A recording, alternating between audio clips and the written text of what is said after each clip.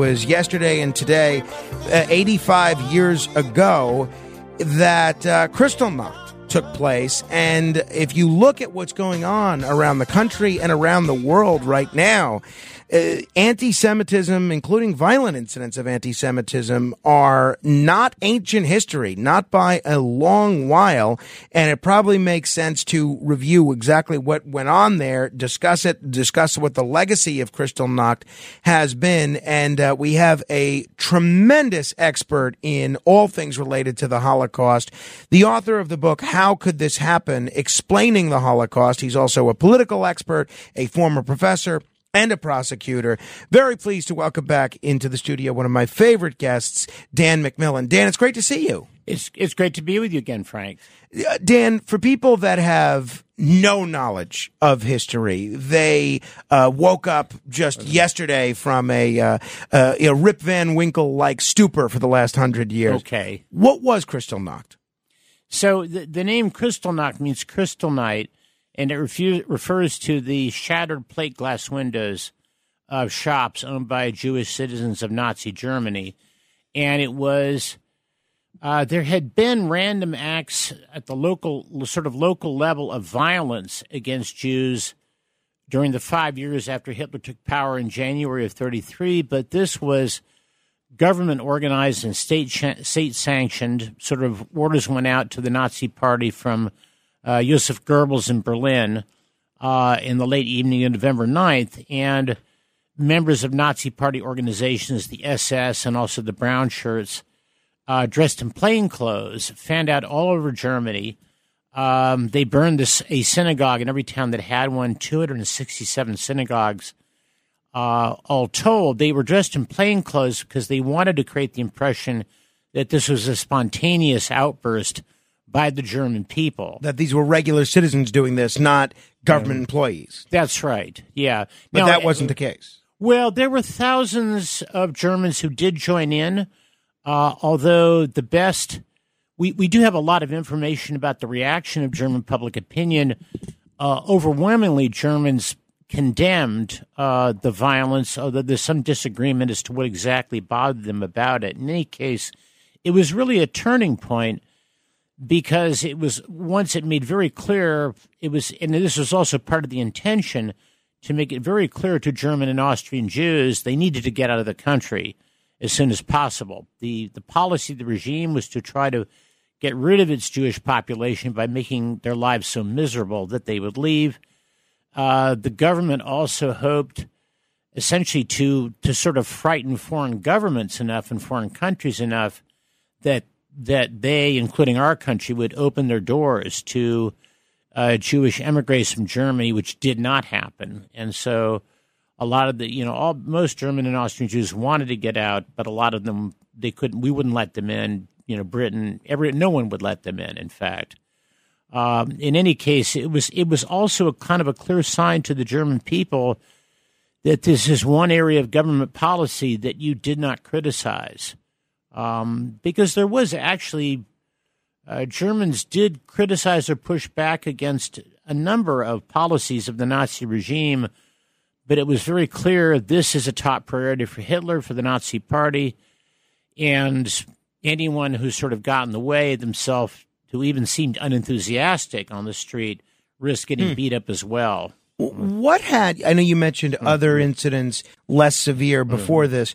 In the 5 years under Nazi Germany before this, what were things like before that for the citizens and for Jews specifically? Prior to Kristallnacht, what were things like? Were they forced to wear Jewish stars or anything along those lines? The yellow star was introduced in October of 1941, in the fall of 1941, and that's really when they began.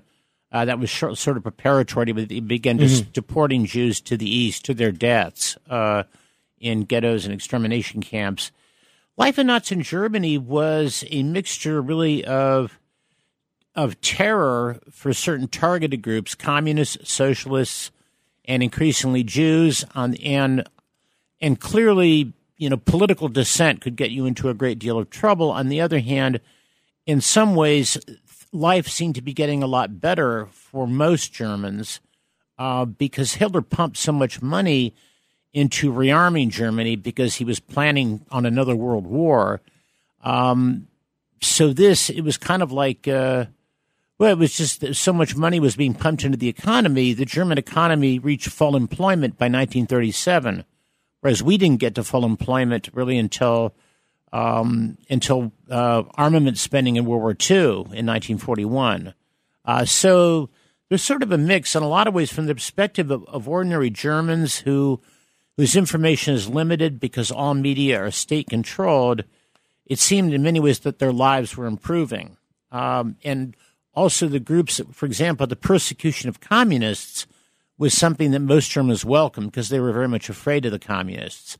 So, but for Jewish Germans, the screws were sort of gradually tightened. There was just a wave of discriminatory legislation. In 1935, they were stripped of their German citizenship, beginning sort of in 37, going into 38, increasing pressure to sell their businesses. So they were being essentially impoverished, and their lives were being made increasingly impossible in Germany. What happened after Kristallnacht? Between Kristallnacht and 1941, October of 1941, what happened? I mean, I would think that this was a message to those who were able to leave town to leave town. But what was life like for Jews that remained? Well, it was absolutely miserable, and those who remained increasingly were forced into kind of group settings. You might think of sort of dormitories of sorts, or sort of single room occupancy kind of hotels that they refer to as Jew houses. Social contact increasingly was just completely cut off between Jewish Germans and many other Germans, Gentiles who had before been friends or coworkers with whom they'd had connections. In the government's policy, there's a radicalization from the plan originally was we just want to get all Jews out of German society because it was believed that they were divisive. Jews were, and this was not just in Germany, this is a widespread belief throughout Europe and also in our country, that Jews were responsible for Marxism. They divided German society against itself with the Marxist theory of class struggle. So Germany needed to expel its Jewish population. But then as Germany conquered parts of Eastern Europe, particularly conquering Poland in the fall of 1939, suddenly then they came, 2 million Polish Jews came under their control. And from that point forward, forced immigration was no longer a possibility. No one was going to take all of them. And that was at that point that German policy began to evolve in a genocidal direction. They began to think about expelling them to some kind of reservation, first in Poland, and then when they planned the invasion of the Soviet Union which took place in June of 1941, then as following behind the German armies as they advanced into the Soviet Union, they had mobile shooting squads, so they just began murdering the Jewish populations in their wake, by mass shooting. And that's kind of over that, from there until October of 41, that policy radicalized until they arrived at what was, unprecedented and unparalleled ever since then, was a policy, the goal of murdering every single person of Jewish ancestry in Europe. One of the things that's distinctive about the Holocaust is that the Jews were the only ethnic group targeted for complete biological extinction, for complete eradication. One of the questions that you deal with a bit in your book, and if people are just tuning in, we're talking with Dan McMillan. He's the author of the book, How Could This Happen?, explaining the Holocaust, is why this occurs.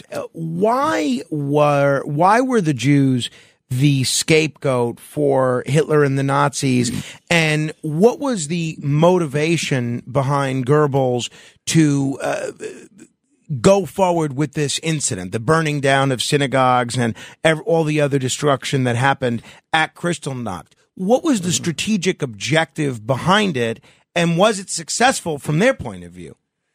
Well, it was successful in a number of ways. It intimidated the Gentile German population. It sort of made clear to everyone this is one area where you do not push back against what the government does. And then as the war developed and as lots of information filtered back into Germany about the murder of Jewish populations in the East behind the lines of the Russian front, increasingly it seems that the German people just decided to tune this out. They decided this is nothing we can do anything about, and for other reasons as well.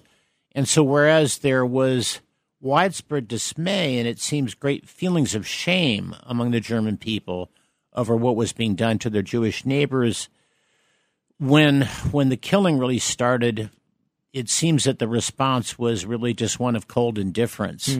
At that point, they whatever sympathy they had was in some way suppressed. You ask, sort of, what was the motive behind it? Again, I think that the beginning in German politics in the 1890s, but this was widespread throughout Europe and also in our country.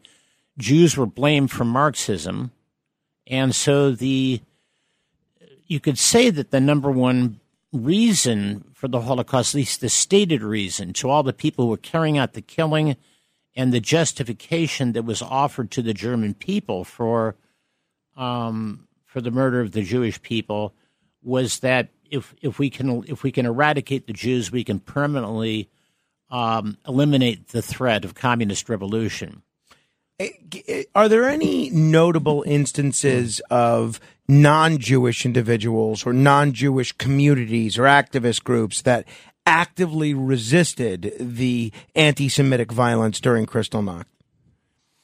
Actively resisting, no. It was sort of very. These crowds would gather because in your neighborhood you'd hear the fire alarms and you'd hear all this violence in the street and the smashing the shop windows and large crowds of ordinary citizens who were Gentiles, not Jewish, would gather.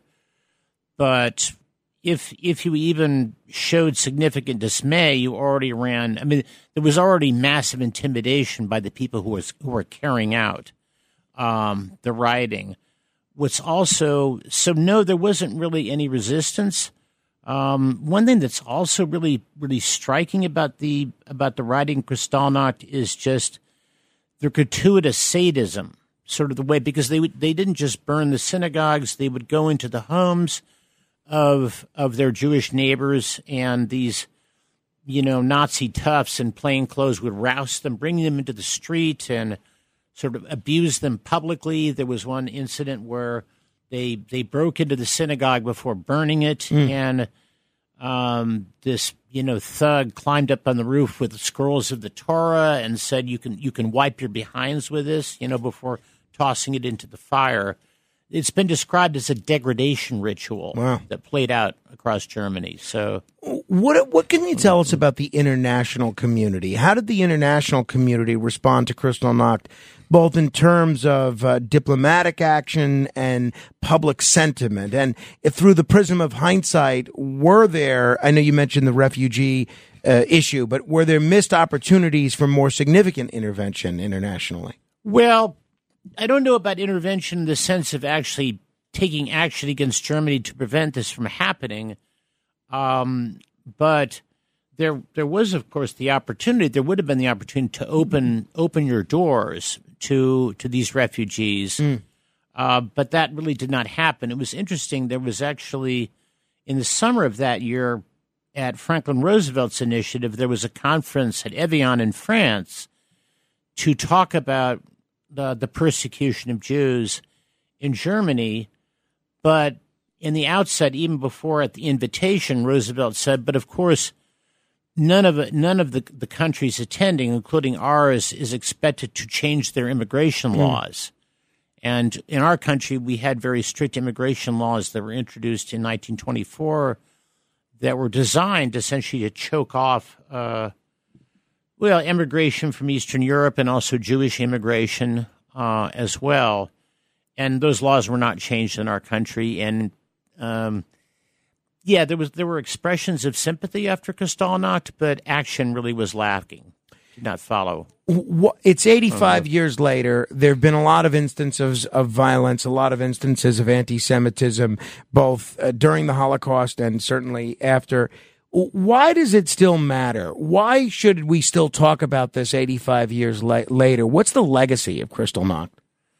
Well, I think that it's the legacy of Kristallnacht, and I think of then the genocide that followed upon it.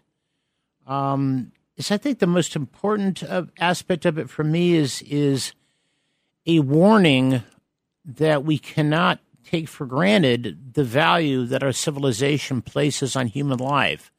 What really sort of marks the Holocaust and sets it apart from all other mass killings in history, all other episodes of persecution or genocide or massacre, is that this was the moment in history where human life lost all value.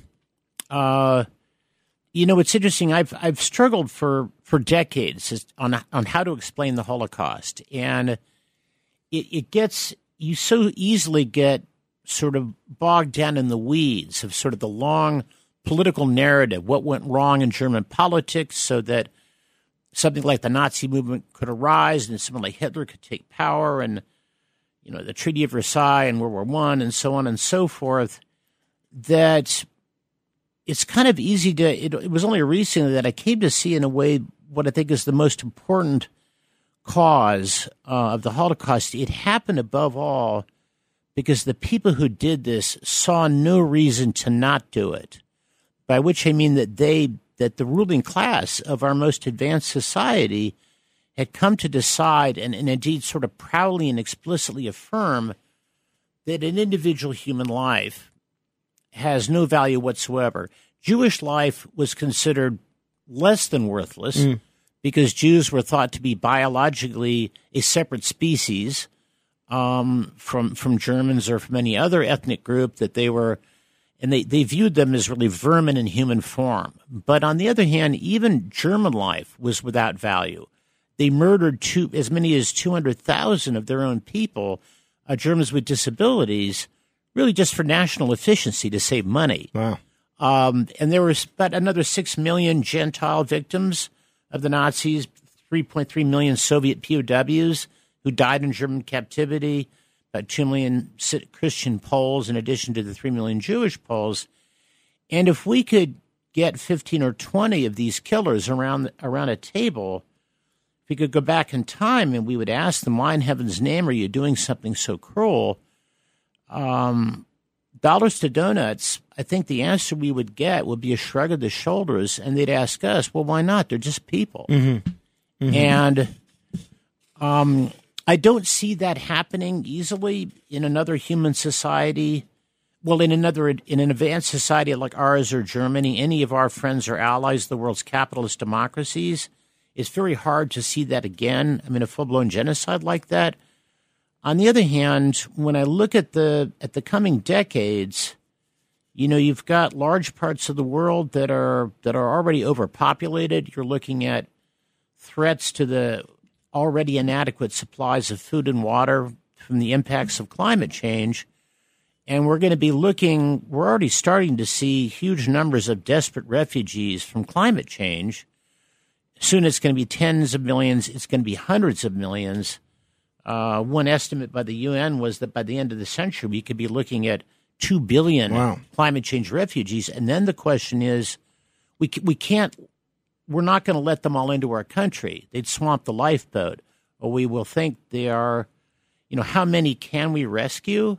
By letting them aboard, how many will we feel is too many that swamps the lifeboat? And then the question is, what kind of violence will we use to keep these desperate people out? And how is that going to put downward pressure on the value that we place upon human life? So this example of the Holocaust, I think for me, it's just sort of it's a marker that we must never lose sight of. If people are interested in learning more, you could read Dan's book. It's called How Could This Happen? Explaining the Holocaust. It's available on Amazon and most places that books are available. Dan, let me ask you, completely unrelated to Kristallnacht, but while I have you here, you are we've talked about this several times before, you're the founder and executive director of Save Democracy in America, which is trying to completely reform the campaign finance system as we know it. How do you view the conviction of Sam Bankman-Fried in the context of campaign finance reform? And do you believe that his conviction is going to have any sort of ripple effect on a broader conversation about political funding? Or is this just an example of somebody that was crooked doing crooked things?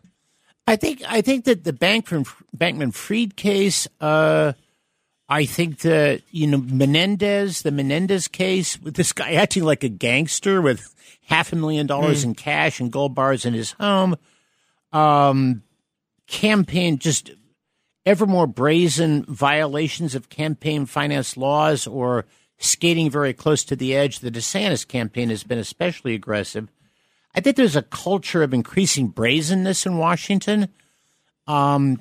Is that because of what the Supreme Court's done on Citizens United or other factors? Well, that is kind of the enabling factor, and it goes all the way back to the 70s. Yeah, the court decided that in its infinite wisdom that this money spent to influence elections is free speech, so you can't limit it. And that is one of the preconditions that's made it possible, for in the last three federal cycles, each shattered previous fundraising records. And now the demands of fundraising are so extreme. This is really the principal talent that a politician has to have, the principal obligation that they must perform in order to be in public office. And now I think the folks in Washington have gotten so far removed from us because they're constituents of their donors. And so I think there's just sort of the lack of respect for the American people on the part of the political class in Washington is being taken to new lows. And people taking all this money from Bankman-Fried and then just an obvious quid pro quo, we're not going to regulate crypto. I mean, it's just the straight line is so obvious. It is so flagrantly corrupt. And, in a way, it's kind of it's a trivial example, but I think it's part of the culture of entitlement and just complete lack of standards in Washington. Just the fact that at one point, Schumer wanted to abandon the dress code in the Senate because Fetterman wanted to show up in a hoodie and shorts. And it's like, really?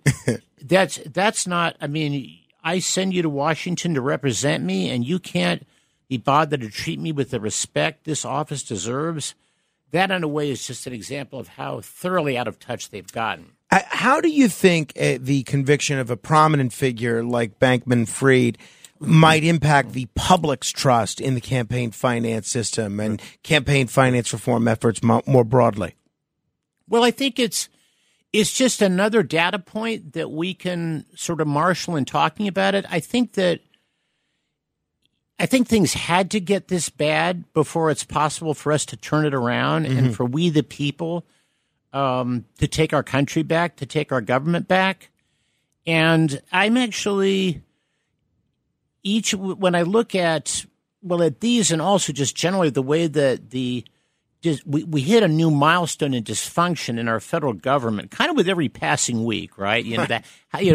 Not having a Speaker of the House for 3 weeks, and then earlier playing chicken with defaulting in the national debt, and the list goes on and on and on.